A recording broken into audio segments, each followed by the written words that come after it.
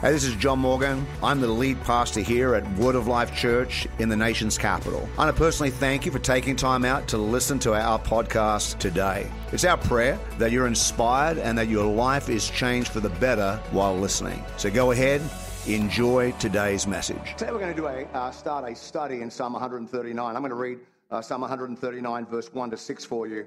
And this is what it says. If you don't have a Bible, it should come up on the screen behind me. O Lord, you've searched me and know me. You know when I sit down and you know when I rise up. You discern my thoughts afar off. You search out my path and my lying down and are acquainted with all my ways. Even before a word is on my tongue, behold, O Lord, you know it all together. You hem me in behind and before, and your hand is upon me. Such knowledge is too wonderful for me. It is high. I cannot attain it. I'm so excited that you're here today for this new series. Everybody watching online, great to have you join us this morning. We're starting a brand new series that we've titled God versus Google. Let's pray. Father, we thank you for your word today. We thank you that it's living and powerful, sharp and active, able to get into areas of our life and bring supernatural change from the inside out. I pray that you'd work with me this morning in this message to have a prophetic edge. Holy Spirit, I pray for your church today that they would have ears to hear what you're saying to them in Jesus' name. And everyone said, Amen. Just by a show of hands, not now, you've got a couple of seconds, but how many people actually recognize this sound?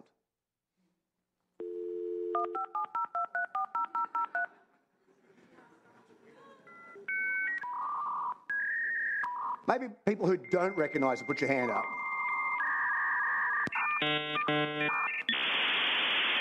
You have no idea what that is.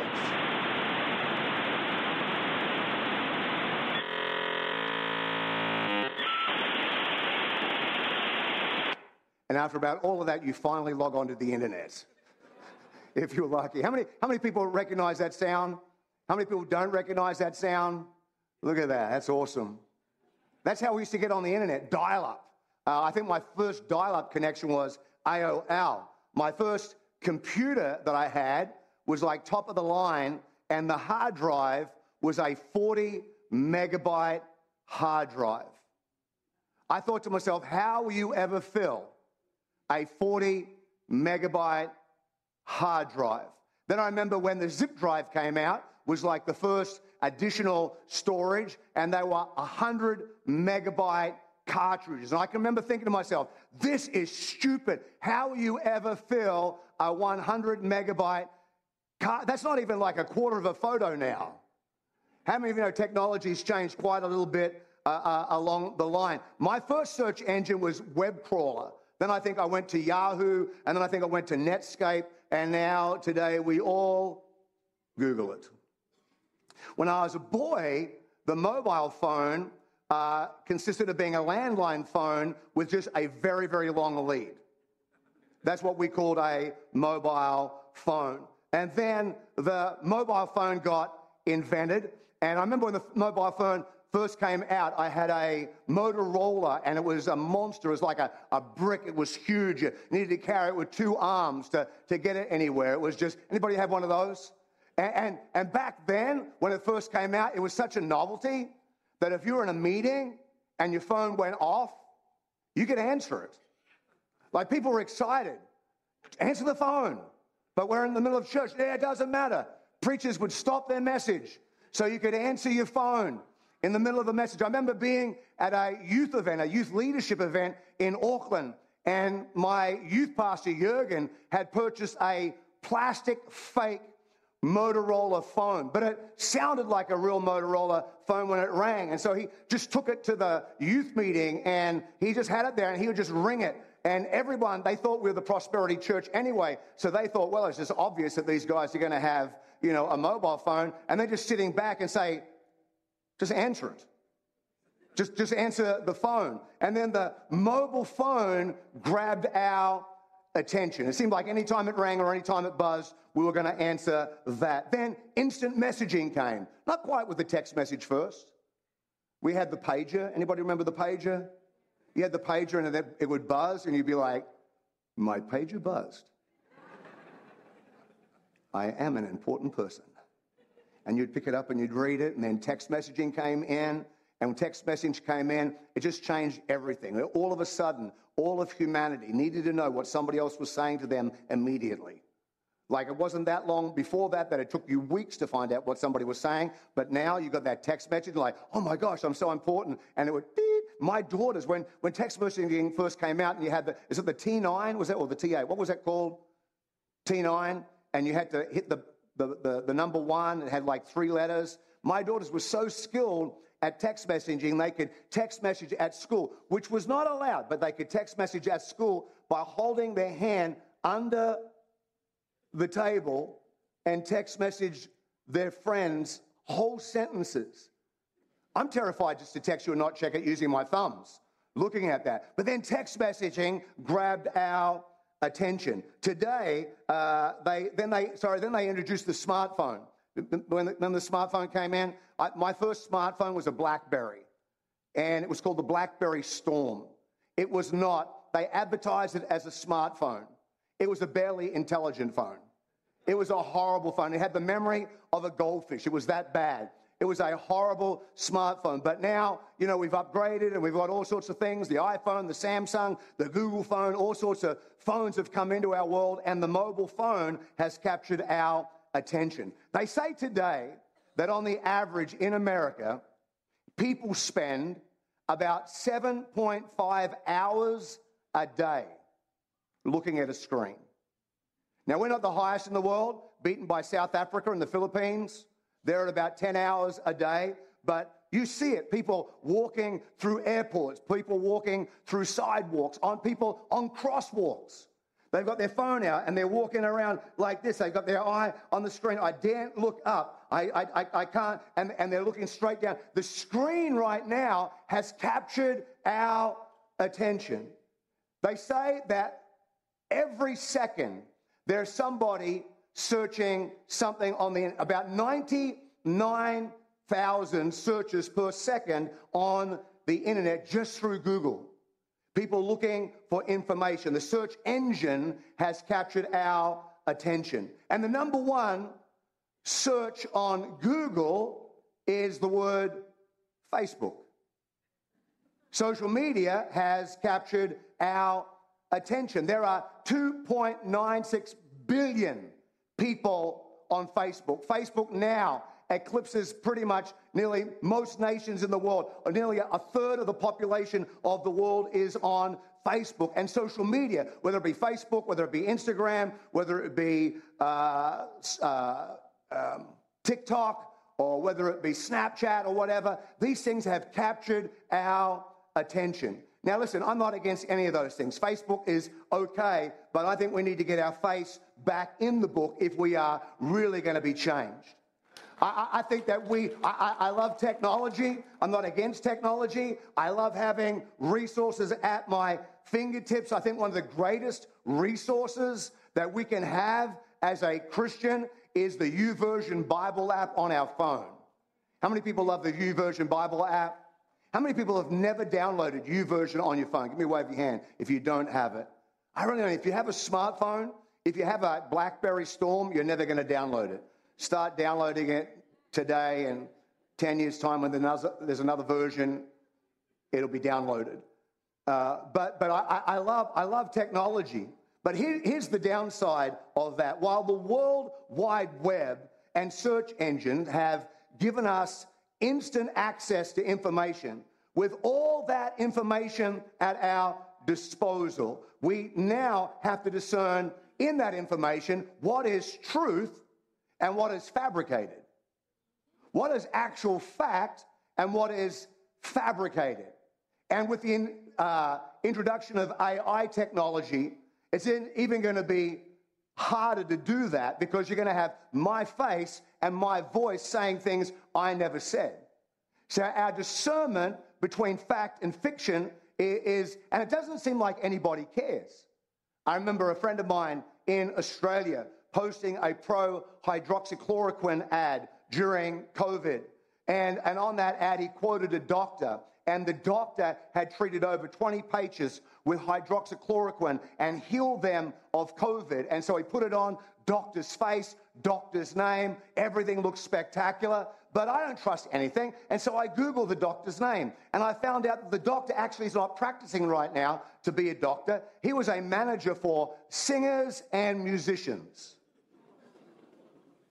But when he was a doctor, he wasn't actually a doctor. He was a dental surgeon. He looked after your mouth. So nothing about the post was actual, but he posted it as fact. And when I told him it wasn't actually a fact, none of it was true. He was offended and thought I was in the wrong because I challenged his non-fact as being a fact.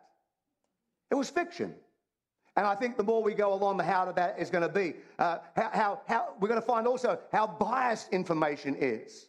Okay, I see that, but how biased is that? I have a whole heap of friends of mine in ministry right now that are under the gun from the media about their church and about expenditure. And one quote was like, you know, they're taking money out of the poor box. That's my favorite quote. They're taking money out of the poor box. Friend, there is no poor box. I don't know of a church that has a poor box. I don't know when you went to the church that they had a poor box, but I've been in church for 40 years and never visualized or seen a poor box in church. We receive offerings, we help the poor, but there's no such thing called the poor box. And in the church that they're talking about doesn't have a poor box to take the money out of. What is it? It's opinion, and they're using their opinion as fact to divide. And with everything at our fingertips, you would think that we would be more unified, but I think today we are more divided than in any other time in history. During COVID 2020, the Church of Jesus Christ in America was probably one of the most divided communities on the planet.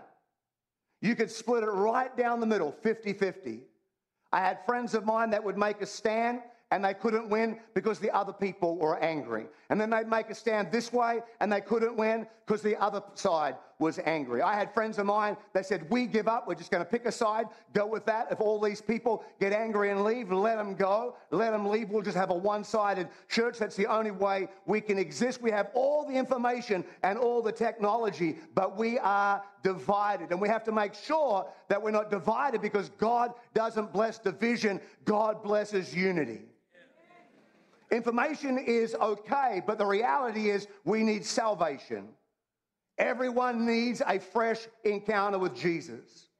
Information is okay, but what we really need is revelation. We need a fresh encounter with the goodness and the grace and the mercy of God.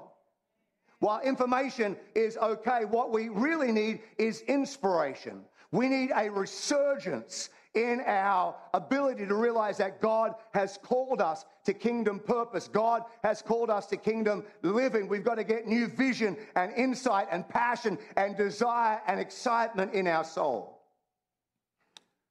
I like information, but I'm probably more interested in transformation.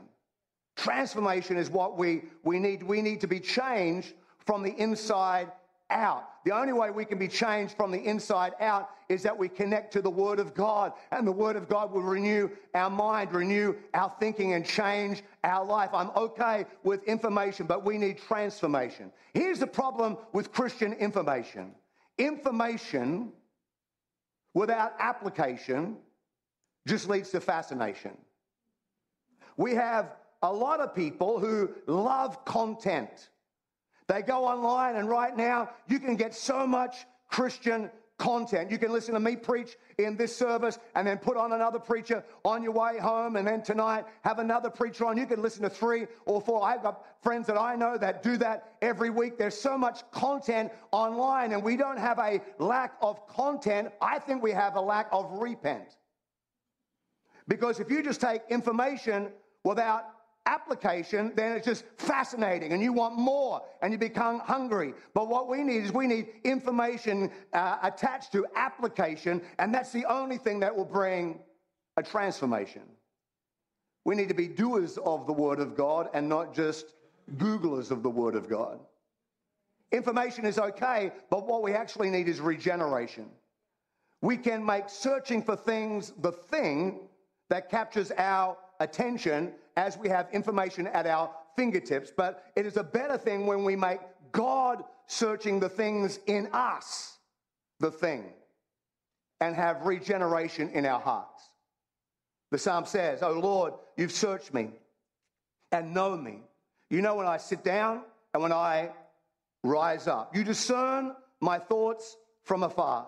You search out my path and my lying down and are acquainted with all my ways. Even before a word is on my tongue, behold, O Lord, you know it altogether. You hem me in." Anybody excited that God hems you in? That God surrounds you? You hem me in behind and before, and you lay your hand on me. Such knowledge is too wonderful for me. It is high, I cannot attain it. God versus Google. Here's the difference. Google searches the web, but God searches the heart.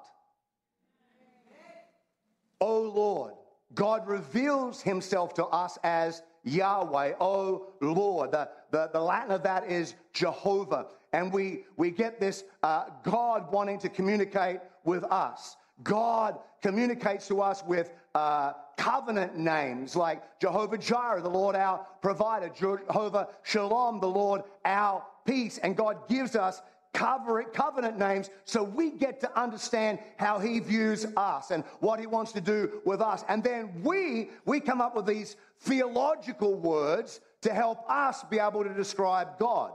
Or more importantly, we come up with these words to help us describe like the mind-blowing concepts of God. And so we use words like omniscient, which means God is all-knowing. Omnipresent, it means that God is always here. He is everywhere simultaneously. And he is omnipotent. That means he is all-powerful. God has all-powerful. Oh, Lord, you have searched me. Oh, Lord, this great covenant-making God, this incredible Jehovah God. Oh, Lord, you have searched me. That word searched in the original literally means to like dig or sift or pan for, like someone would pan for gold. Oh, Lord, you have searched me. It's like somebody being cross-examined in a courtroom. Here's the great thing about God, is that God will sift us and help us in our living to find out what is the real us and what is the fake us. Because there can be a fake us on the outside that everybody looks like, and there can be a fake us on the inside. What's most dangerous is when we don't recognize the fake us on the inside, where we actually catfish ourselves, where we think we're something that we're not. And God says, I'm gonna sift your heart. I'm gonna test your heart, not just so you can change you, but you will know what you need to change in you.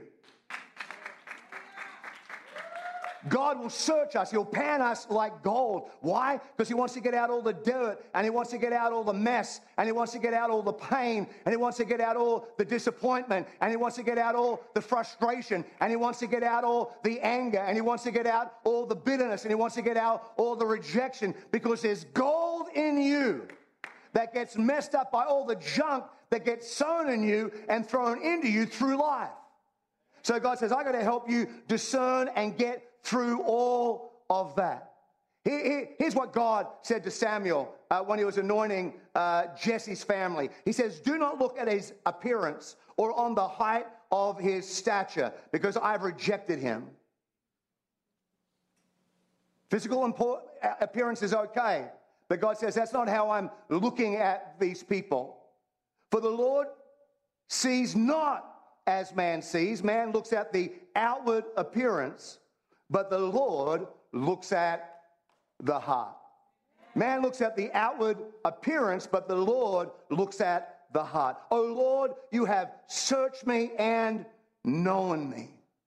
You have known me. This may be one of the most, I don't know if you get it, but for me, this may be one of the most amazing things about God is that God is omniscient. He is all-knowing. That God is omnipresent. He is everywhere simultaneously. That in itself is mind-blowing. He is omnipotent. He has all power and authority. But while God has all those things, it's not just that God knows everything, it's that God knows me.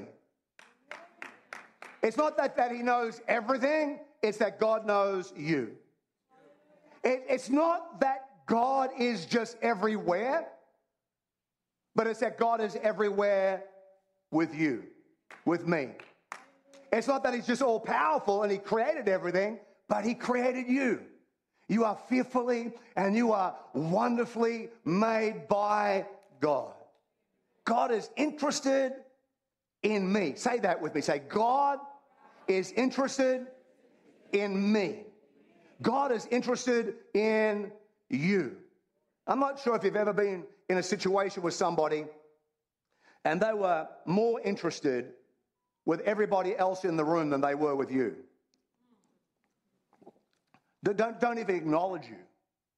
I've been at conferences, big conferences, and been in the green room hanging out with the guest speakers. And specifically when I was a youth pastor in this large church, and I'd be in the green room in the break, and I would take note of the guest speaker that would walk through the area and not even make eye contact with me because I was a lesser human. I'm only the youth guy. And he'd walk, or she would walk right past me to go to the real people that they could talk to, and just totally ignored.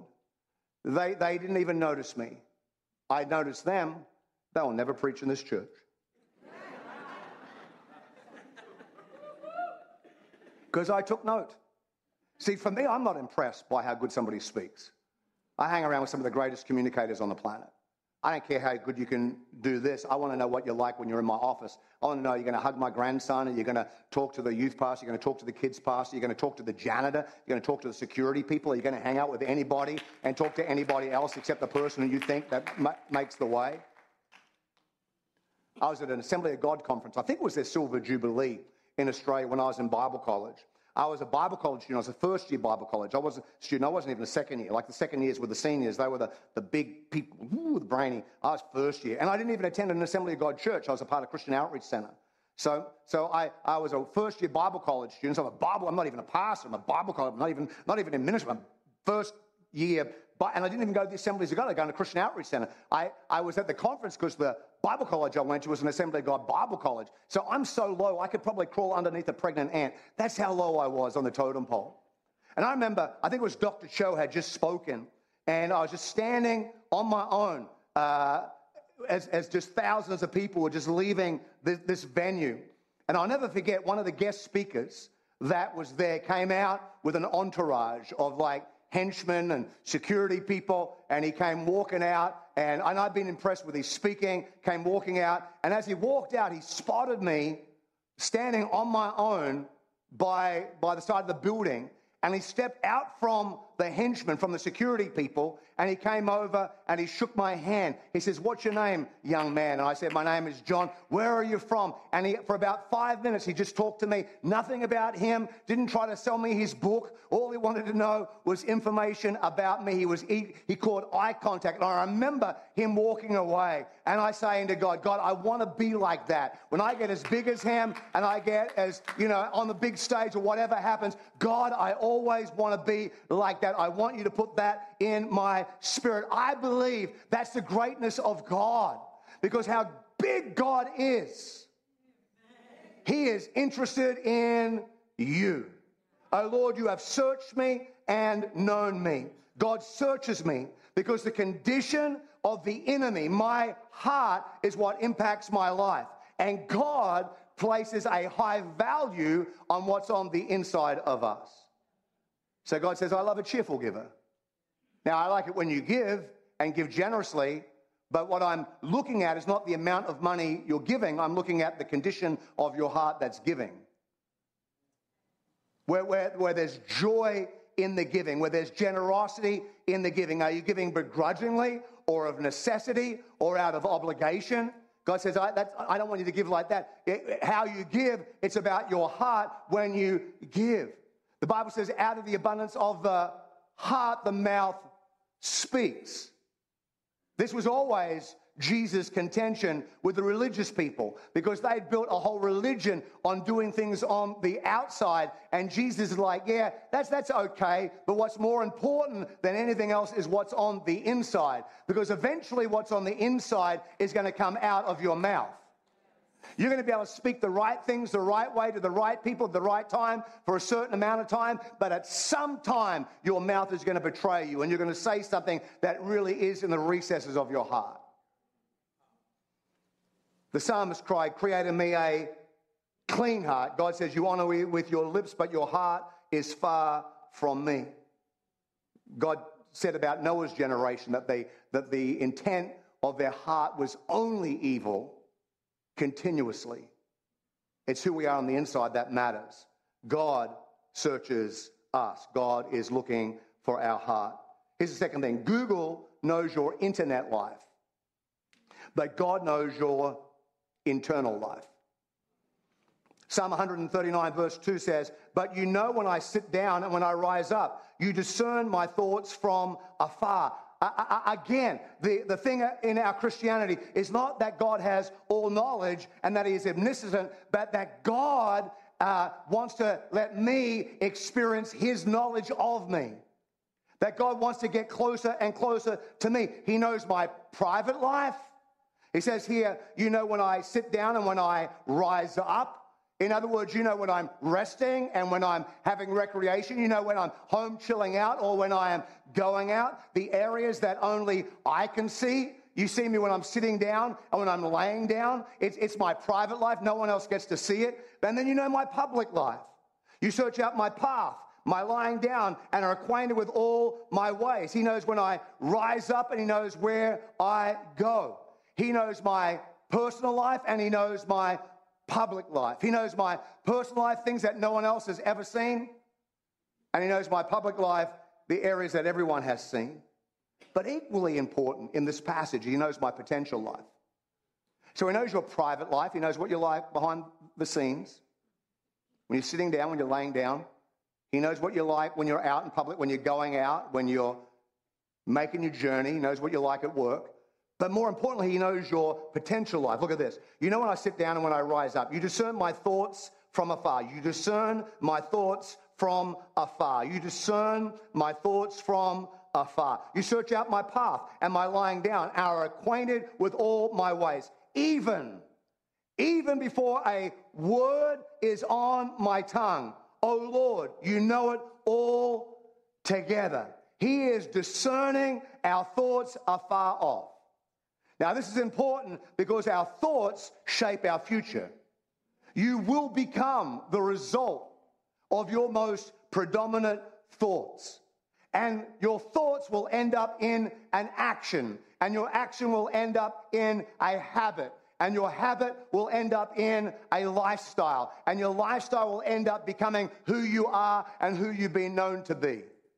But it all starts with how you think. And so God says, like I want to renew you on the inside. The psalmist is saying, you know my thoughts before I'm even thinking them. Oh God, convict me of the thoughts that are not of you. Help me discern my own thoughts. He knows our words before we've spoken them. Now, most of us know our words before we spoke them a little bit, but some of us, we speak them before we even know what we're saying. Has anybody ever done that? You'd be guilty like this, and you're like, not really sure why I said that. I've done that multiple times. I know that's hard to believe. Trying to pull the old foot out of the mouth. But why are words important? Because life and death are in the power of the tongue. Those who eat it, those who plant that will eat its fruit. Whatever you love, you're going to eat its fruit. And so God knows our words are far off. And so he's trying to tell. This is the intimacy of God. Now, there are varying degrees of knowing someone. You can know me, but I may not know you. You can watch us online, and I may have never met you, so you know me, but behind the screen, I do not know you. The bigger our church gets, the more real that's going to be. That's just the way it is that you may know me, I may know your face, I may know to say hello, but I don't really know you. You know me, I don't know you. That's scary. I've got to be honest with you. As a preacher, that's a scary thing. I remember when I was in Seattle, it was a church of about 8,000 people. I was the youth pastor and the number 2 preacher on the roster. There was Pastor Kevin and then myself. And so, preach to 8,000 people on a Sunday. A lot of people know who you are. You're on the stage. People know who you are. And so I was new to town, hardly knew anybody, just see of faces. I remember being down, I think it was like Sears or somewhere, and I went to buy a washing machine. So we just moved into a new house, needed a washing machine. I went down there, and the lady was very nice. She came up, she goes, "Can I help you?" I said, "Well, not at the moment. I'm just looking around. When I need some help, I'll ask you." And so she went away, and I kept looking around, and she came back because she probably realized I had no idea what the heck I was looking at with a washing machine. And so, but I pretended I knew. She came up, "Can I help you?" And I hate being, overshadowed by salespeople. I'm like, "No, go away. I'm going to buy something. I am going to buy something here. And when I need the information, I'll ask you over. Can you just do that?" She's like, "Yeah, sure." And so eventually I saw 2 or 3 I liked. And so I called her over. I said, "Ma'am, could you help me tell me the difference between these machines?" And so she came down. She was helping me with all those machines. We had a conversation for probably, 30 minutes about washing machines. Not my favorite topic to talk about, but I felt very, illuminated from her revelation of washing machines. And then right at the end of the conversation, she said to me, "Oh, yeah, and by the way, fantastic message on Sunday, Pastor John." I remember thinking to myself, when were you going to drop that in the conversation? Were you just hovering, keeping that information to yourself, just in case I started to cuss about the price of the washing machine? Were you just keeping the information quiet because I wasn't actually buying the washing machine for my house? I was buying it for the church so we could baptize teenagers quicker? What was the purpose of you not opening with, "Hey, Pastor John, great to see you. Can I help you today find a washing machine?" That would be the great way to... So she knew me, but I didn't have any idea who she was. Then we can know somebody, but all we know is their name and we know what they look like. Then we can say we know somebody because we know what they do for work, we know their hobbies, we know where they hang out, what they do. We can think we know them. Then we can say we know someone because we know about them. We know their principles, we know their priorities, what they believe in, we know their taste, we know their friend circle, we may even be familiar with their culture. We can say we know somebody or think we know somebody because we're familiar with their character. We think we're familiar, but I don't know if any of you have ever been blindsided by somebody's character. You thought that they were a certain way, and then they make a decision that just like, "I never saw that in you. I never perceived that. I thought I knew you, but that action means I don't really know you at all." Let's be real. Sometimes we don't even know ourselves. That's the truth. We can overestimate our virtues. We can overestimate how good we are. We can overestimate how godly we are. We can overestimate how holy we are. Just think that we are doing really, really good. And we can overestimate ourselves and then get caught out when things change. Peter found that out. "Peter, you're going to deny me 3 times. You're such a kid of Jesus. Not going to happen. No, Peter's like, "You seen the size of me? I'm a fisherman. Not intimidated by anybody. I trust the Spirit." She's like, "No, Pete, you're going to deny me 3 times. He's like, "Never, ever going to happen. They come near you, I'll grab a sword, I'll wallop off their head. I'm not a good shot, may take off the ear, but I'm going to shoot for their head." And then by the time the rooster crowed, he denied him 3 times. Why? Why did he deny? Because he was in a situation that he didn't anticipate when Jesus was making that conversation.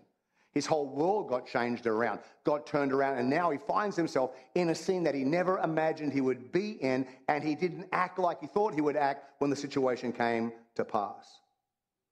Only God knows who we really are. For the Word of God is a living and active. This is why reading the Bible is so important. The Word of God is living and active, sharper than any two-edged sword, piercing to the division of soul and spirit, of joints and marrow, and a discerning the thoughts and the intentions of our heart. I want to encourage you, family of God, church, Word of Life church, we've got to be readers of the Word of God.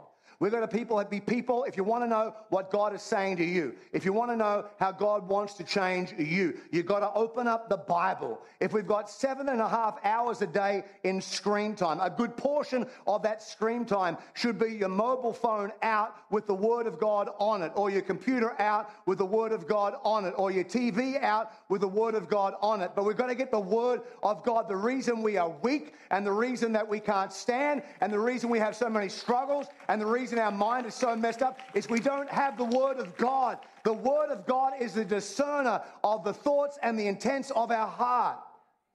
There's nothing quite like opening the Bible and seeing a scripture that you never knew was there. It's like, did somebody just put that in there last night? I remember seeing this last night before I was reading this. And then going, God, are you speaking to me? And then God speaks to you out of His Word and convicts you of areas of your life that you need to change. We need the Word of God in our life. God wants to get to the real us. Google gives you information, but God will give you purpose. You hem me in, behind and before. You lay your hand upon me. This has been my experience with God, is that God never leaves us or forsakes us. That God is always with us. His relational nature is expressed in this part of the scripture. God is in front of me. God is behind me. God is all around me. And then God's hand is upon me. Jesus stood up and he said this. He said, the Spirit of the Lord is upon me. Why? Because He has anointed me to preach the gospel. I love that. I love the fact that when Jesus was 30 years of age, Jesus was 12. I talked about that at the start. That's why it's so important for our church to drill down and raise up young people. See young people. Jesus is 12 years of age when he was in the temple, conversing, in the temple, hanging out, interacting, maybe singing on a stage. I don't know what he was doing, but he was interacting with the scribes and the Pharisees, talking with the religious people of the day. And then at 30 years of age, he went to the synagogue as his habit was. This was his custom. This is what he did all the time. They handed him the scroll of the prophet Isaiah. He opens it up. He finds this place. The Spirit of the Lord is upon me because He's anointed me to preach. And then he unpacks 6 components of the gospel. He rolls up the scroll, hands it back to the teacher, and then he says, today, this scripture has been fulfilled. What's he saying? That's me. This guy that Isaiah prophesied about 600 years earlier, that's me. I'm him. I'm the guy where the Spirit of the Lord is upon him because He's anointed me to preach. The hand of God was upon Jesus. I'm telling you, there's just something great about having the hand of God upon your life. They say there's 2 great days in your life. The day that you are born and then the day that you discover why. The touch of God is always for the task of God. And God, if He's touched you, if He's called you, He didn't call you to mock you. He's going to finish what He said He was going to do in you. You may feel alone right now. Right now, you may, I know, I feel really distant. My mum had this thing on a refrigerator. If God feels a long way away, guess who moved? I was in Scottsdale, Arizona. It was the Fairmont Hotel. I was at a conference. Everyone was with their family. I was on my own. I'd gone through a very difficult time in my life. And I felt alone. I was having little pity parties with little tiny violins. I remember it was one night, everyone had gone with their families, and I was alone, went back to the hotel room on my own. I'm sitting in the hotel room, and I said, I hate this. And I thought, if I'm going to sulk, if I'm going to have a pity party, I might as well do it by the pool. Because if I cry, then no one will know. Straight into the pool. But I was really down. And I'll never forget, I was walking to the pool, and, where's God? Yeah. And I remember, the only way I can describe it is I felt like I walked into the presence of God. I felt like it was Jesus sitting at the well waiting for that broken woman to come.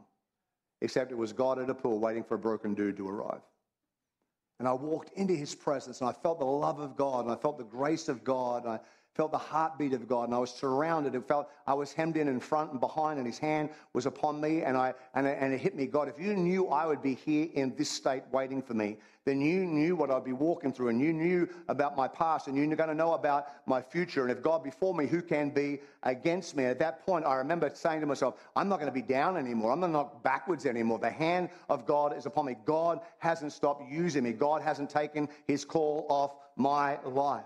The Bible says in the book of Peter, humble yourselves, therefore, under the mighty hand of God. So at the proper time, he may exalt you. Cast all your anxieties on him because he cares for you. Maybe you're in a position right now of stress, of like, where's God in all this? You got anxiety, you got frustration, you got fear, not sure how it's all going to pan out. Maybe it looks like it's all going to go sideways real quickly. I'm here to tell you today, if you can humble yourself under the mighty hand of God, he is going to exalt you. When you read the scripture, God's not trying to squash us, trying to lift us up. But God says, I want to lift you up, but for me to lift you up with my hand, you need to humble yourself under my hand. If you humble yourself under my hand, I'll take my hand and I will lift you up. God never outsources our humility. He never leaves our humility in somebody else's hand. Your humility is your responsibility. Humble yourself in the sight of the Lord, and he will elevate you. Humble yourself under his mighty hand, and he will lift you up. Cast all your care, all your anxiety on him. Give it over to Jesus today. He's encompassed you before, behind, above you, underneath you. He's going to guide you. He's leading you. Moses is in the desert, and God speaks to him out of a burning bush, giving him purpose. He'd blown it. He'd done the wrong thing. He got too excited. He'd gone ahead of his own schedule, of his own ability. I've definitely done that multiple times. He's in the back blocks of the desert, and God speaks to him out of a burning bush and gives him purpose. We spoke about this just over Easter, how God spoke to Jacob and didn't leave Jacob alone, but gave him a vision of a ladder ascending and descending. God's purpose still upon him. Elijah is losing purpose and intimidated by this one woman who wants to be suicidal. He's so intimidated and wrecked by this, and God refreshes him, puts him on a mountain, and then speaks to him in a still small voice. And it's like, I'm not done with you yet. Don't quit. Don't stop. There's things to do that you haven't even thought about yet. Esther was hesitant of her opportunity. But then she realized, what if God's called me to the kingdom for such a time as this? What is that? That's God giving people purpose. Philippians says, I'm sure of this, that he who began a good work in you will bring it to pass. Everyone say, will bring.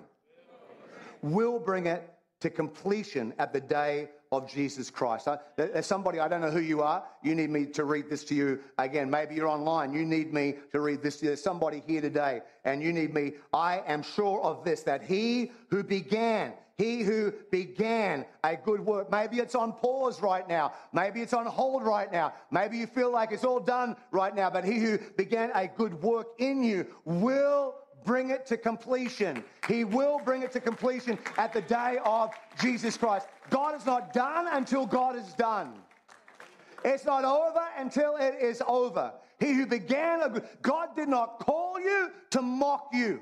God did not call you to make fun of you. God did not call you never to use you. God called you because he wants to use you. You say, John, but look at all my faults. Let God deal with your faults, but he wants to give you purpose.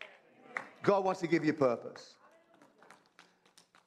Google is a man-made search engine, but God is in search of the man he made.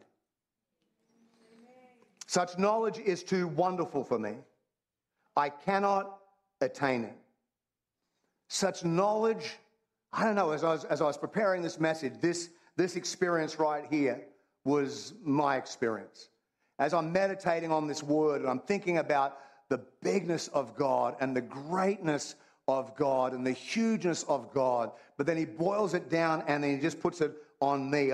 I'm like the psalmist. It's too wonderful. I cannot contain it. It's too big. It's too huge. Oh, this word here, wonderful. Charles Spurgeon said, I cannot grasp it. I can hardly endure to think of it. The theme overwhelms me. I am amazed and astounded at it. Such knowledge not only surpasses my comprehension, but even my imagination. I love that. Such knowledge not only surpasses my comprehension, what I can understand, but it's even bigger than my imagination, that God would do exceedingly abundantly beyond and more than anything I can hope or think. That is the power working inside of me. Think about this. God loves you. That's what's wonderful. What is wonderful is that God is omniscient, omnipresent, omnipotent, but God is interested. Not only that God is interested, but right now there are over 8 billion people on the planet. And then God looks at 8 billion people and he sees you. He sees you. If somebody, you need this today. Because this is where you're at. There are 8 billion people on the planet and God sees Greg. There are 8 billion people on the planet, God sees Ben. There are 8 billion people on the planet, God sees Dan. God sees Farhad. 8 billion people on the planet. And you can name there's 8 billion people on the planet, God sees my mum. 8 billion people on the planet, God sees my dad. 8 billion people on the planet, God sees my co-workers. 8 billion people on the planet, and God sees my family. But it's hard for you to say there are 8 billion people on the planet, and God sees me. The exclamation mark on this message today is not about anybody else. The exclamation mark right now is about you, that God sees you, that you are important to God, that God is chasing after you. And while Google is a great search engine, God is like searching for man. God is searching for you. God wants to get your attention. The details of the scripture, God talks about things like bottling our tears, putting our tears in bottles. It's not like God's a tear collector. I don't think we're going to die. Wake up in heaven. Get our soft serve cone. That's how I see it. That's how I see the whole thing happening. It's probably not going to happen like that, but that's how I see it. Don't you think that's cool?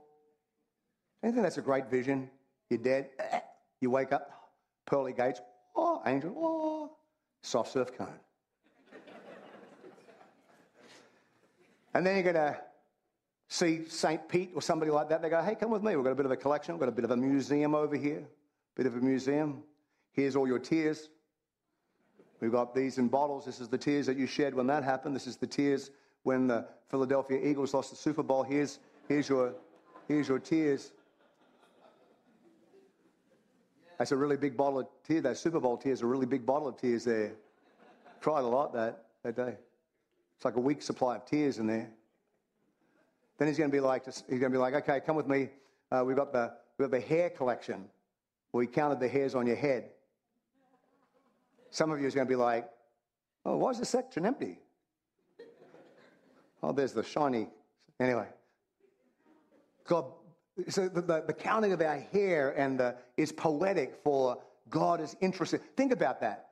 Counting the hair on your head. That's not even like God's just interested in you. That's like the microscopic detail. Sometimes we don't even notice a hair, but God notices the hair. I had a hair growing outside my ear once. I swear to you, that hair was about this long. It was like just jotting out of here. It came out like a praise banner. I was amazed. I'm running through. I'm like whipping people with my hair in my ear. And I never noticed it. And all my good friends, no one else ever noticed it. No one ever said to me, John, you've got a monstrous hair growing out of your ear. And then we plucked it. And God said, hey, I was just counting that. Do you presume the riches of his kindness, Russell, you can come, and the forbearance and patience, not knowing that God's kindness is meant to lead us to repentance? The bigness of the gospel is like this. God is huge, but God loves me. And God just doesn't love me, but God loves the microscopic details of my life. And then when that should flow out from us as the church, is that God loves the microscopic details of my life, then he must love the microscopic details of my friend's life. And we, as the church, are like web pages. We are giving the information out about God. When people are searching for God, they should be able to get access to our web page, our life. When they're chasing the presence of God, or they're in need of a miracle, that's why the church is here. The church is not supposed to be entertainment. The church is not even supposed to be like this judgmental center that tells everybody else what they're doing wrong, because God didn't need to do that. He had that with the Pharisees and the Sadducees. He already had that thing with those people who knew to tell everybody else what they were doing wrong.